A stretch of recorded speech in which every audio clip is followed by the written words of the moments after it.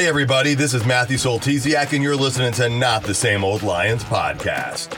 Using my sportscasting background, I speak with a variety of guests and interview key players to gain more insight on what makes this team go.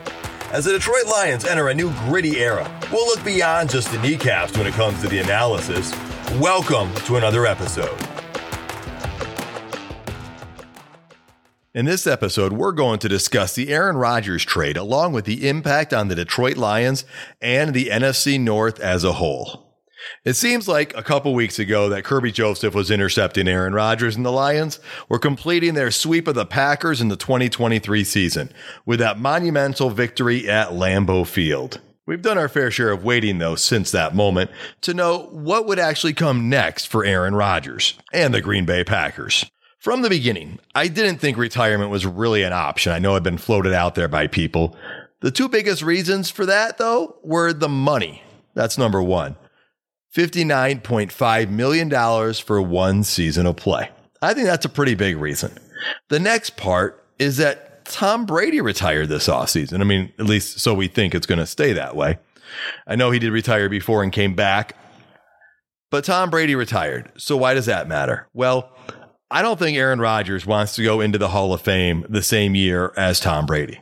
Now, I've never met Aaron Rodgers, never spoken to him, but as a human being, a thought of a person who accomplished that much, I'm thinking maybe you'd choose the alternative. Now, it might not matter, and you might not think it's not that big of a deal, but if you had a choice and you're Aaron Rodgers, a great quarterback who's going to go to the Hall of Fame, would you want to get inducted with the greatest quarterback ever? Or maybe get inducted a year or two later and get a little bit more recognition without it being overshadowed. So it was a long time coming. And for a while now, all signs have pointed that Aaron Rodgers was going to get traded and it was going to be to the Jets. We've just been waiting for the details to get worked out, and well, they have. And as you likely know by now, Adam Schefter reported the news that Aaron Rodgers goes to the Jets, along with a first-round pick at 15 and a fifth-round pick this year. Then the Packers get back a first-round pick at 13, a second-round pick this year at 42, a sixth-round pick this year, as well as what they're calling a conditional pick next year, which they say is a conditional second-rounder. But if Aaron Rodgers plays 65% of the snaps, it turns into a first-round pick.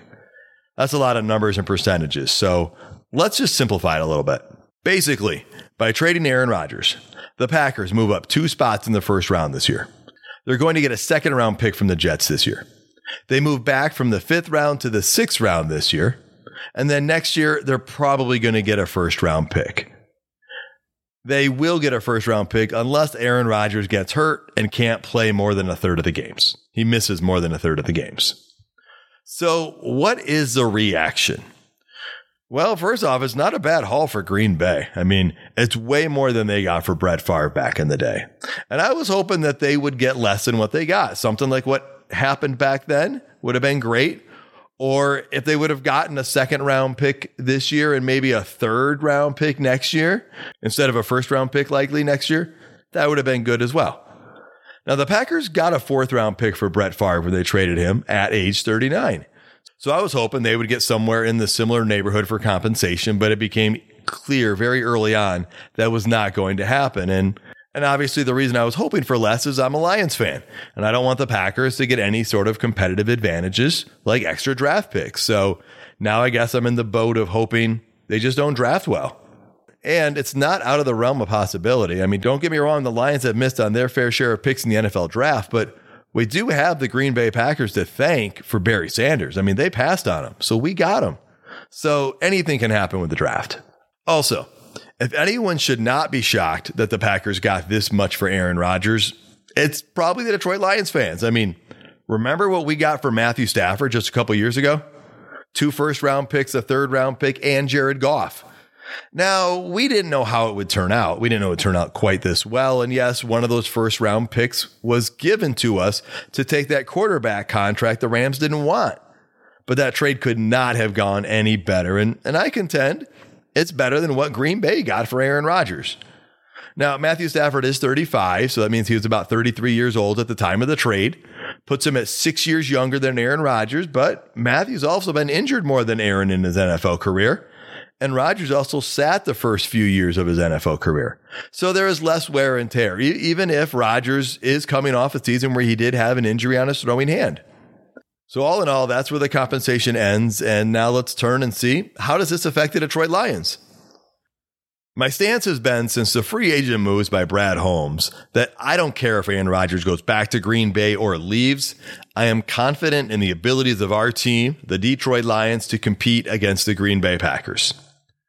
Now, I do think Aaron Rodgers still has some talent left, and I expect him to rebound this next season with the Jets. I don't think he's done playing at a high level. I think the Jets will likely make the playoffs and have some success, as I don't see this being a Russell Wilson fiasco. Even if Nathaniel Hackett is in the building again, that actually helps Rodgers. I know that. But Rodgers leaving, it does hurt Green Bay in the short term for sure. Now, looking at recent history, the Lions won both games last year against the Packers, and they split with Green Bay the year before.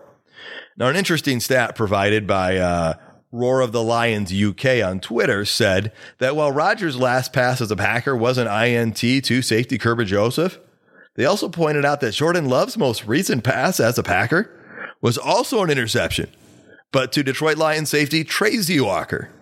I don't dislike that stat. We don't know exactly what the Packers have in Jordan Love, and there will likely be improvement from whatever we see in the first month of the season. But there will most assuredly be a big drop-off in the quarterback position play in Green Bay for the first time in 3 decades. We don't know exactly what the Packers have in Jordan Love, and there will likely be improvement from whatever we see in the first month of the season. Yes, he's had 3 years to sit on the bench, to learn behind Rodgers, to get practice time, to play in the preseason, to get a little spot play in the NFL. But there's still growth that's going to take place. There will most assuredly be a big drop-off in quarterback play in Green Bay, though, for the first time in about 3 decades. So how did the Packers do in their first year under Aaron Rodgers? I thought that might be something worth looking at, right? The transition from Brett Favre to Aaron Rodgers. Was it seamless? Well, it wasn't perfect, but what was it like? Well, that was back in 2008. And Lions fans, I can forgive you if you have no idea how that year went for the Packers, or if you've just blocked that year out of your mind completely. But Green Bay actually finished 3rd in the division that year at 6-10. The Vikings won the division at 10-6. They were the only team in the division to make the playoffs that year. The Bears were at 2nd place at 9-7. It was in Rodgers' second season with the Packers that they jumped up to 11-5, and they became his team at that point. So again, no game is a guarantee in the NFL. No victory in a game is a guarantee.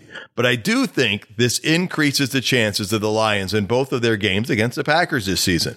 Going into this offseason, I think most of us thought that even if the Lions were favored to win the division, the Packers were going to be right there with them as having a chance, followed by the Vikings and then the Bears. I mean, with Aaron Rodgers on the Packers, you always kind of gave them a chance. We are through free agency, though. The draft has not yet happened, but so far, the Lions and the Bears appear to be the most improved teams. Now, Chicago obviously needed the most improving, so there's probably a factor that played into that.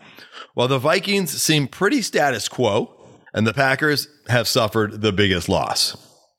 Right now, I put the Lions in the lead, with Minnesota and Chicago in the 2 and 3 spots, and I leave the Packers at the number 4. I'm not saying that's how this is going to end up. There's way too many variables between now and September, including the draft, training camp cuts, possible trades. But as things stand right now, there it is. Now, it's going to be interesting to see what type of effect this has on the Lions as they now have to play as the favorites. The division is theirs for the taking. Now, that doesn't mean it's going to be easy. Winning football games never is. And there's a lot of variables that you won't be able to account for. You don't know what's going to happen with injuries. You don't know what's going to happen with certain players busting out, whether it's a successful player on your team or on a different team in your division. But can you think of a time in the past 30 years where there hasn't been a division opponent that doesn't look monstrous, and where we, the Detroit Lions, might actually be monstrous? In addition to the division being there for the taking, the NFC is pretty wide open as well. Much more wide open than the AFC. There are only a few teams that look really good. The NFC Championship teams of Philadelphia and San Francisco from this past season, those are 2 that come to mind. Sure, there are other teams out there that are more than competent, But with Tom Brady retiring and Aaron Rodgers going to the AFC, that's 2 more quality quarterbacks the Lions do not have to worry about. So the expectations can't be ignored.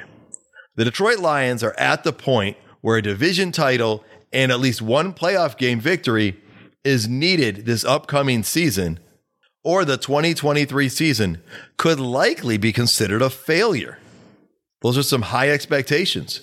How will that impact the play? How will that impact game preparation and everything that goes into it? It's a very exciting time to be a Lions fan. I can't wait to see the draft this week and see what other pieces we add to this puzzle and get ready for the offseason training camps. So what do you think? How does this change things for the Detroit Lions and the NFC North? We'd love to hear your comments and thoughts. Please share those.